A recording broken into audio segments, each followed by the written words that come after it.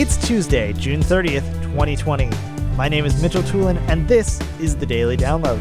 Support for AV Nation is brought to you by Extron, industry-leading technology backed by world-class support. Today's Daily Download comes from Resi Week 192. Matt Scott is joined by Jeremy Gulowacki and Hamish Neal talking about wellness lighting. Jeremy Gulowacki starts off talking about the rise of biophilia and human-centered lighting in the residential space. As an editor, I really like a trend. And it's something fun to talk about and write about. And wellness is definitely the latest flavor in our industry. And I like the idea behind it, just because who wouldn't want to live in a healthier home or have lighting that mimicked the realistic or natural light of the outdoors.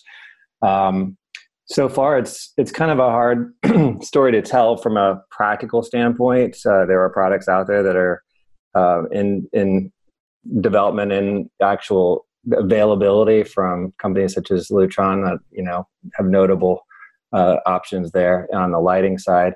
I believe that this is probably a part of that. It didn't seem to be a core area, a short time ago for Savant, but that isn't to say that they aren't catching up to what it needs to be. I mean, I like the message that, within the control environment that they clearly have a strength in. They're one of the established companies in the control space.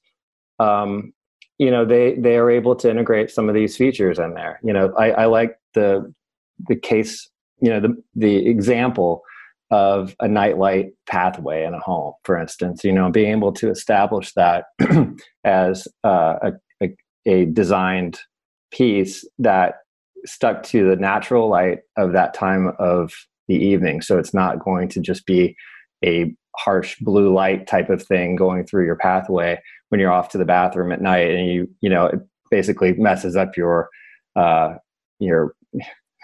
biorhythms or whatever it is, these new terms that we all have to know.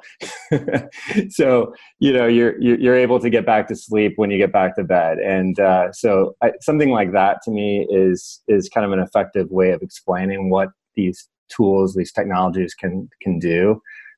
Whether, you can make a healthy home through what they're doing beyond the lighting, that remains to be seen. And I think that we're mostly talking circadian lighting at this point. And I do think that there's something to it. It's just in the very early stages. It's easy to be cynical about it because it is kind of touchy-feely, but I do see that there's a benefit because LED in its native form can be a really harsh type of lighting and an unappealing, unattractive kind of design element of a home, especially on the high end where you're paying top dollar for the home to be amazing. So I think that they need to address it. And the actual practicality of how they're doing it might be better, answered by a dealer who's working directly with it.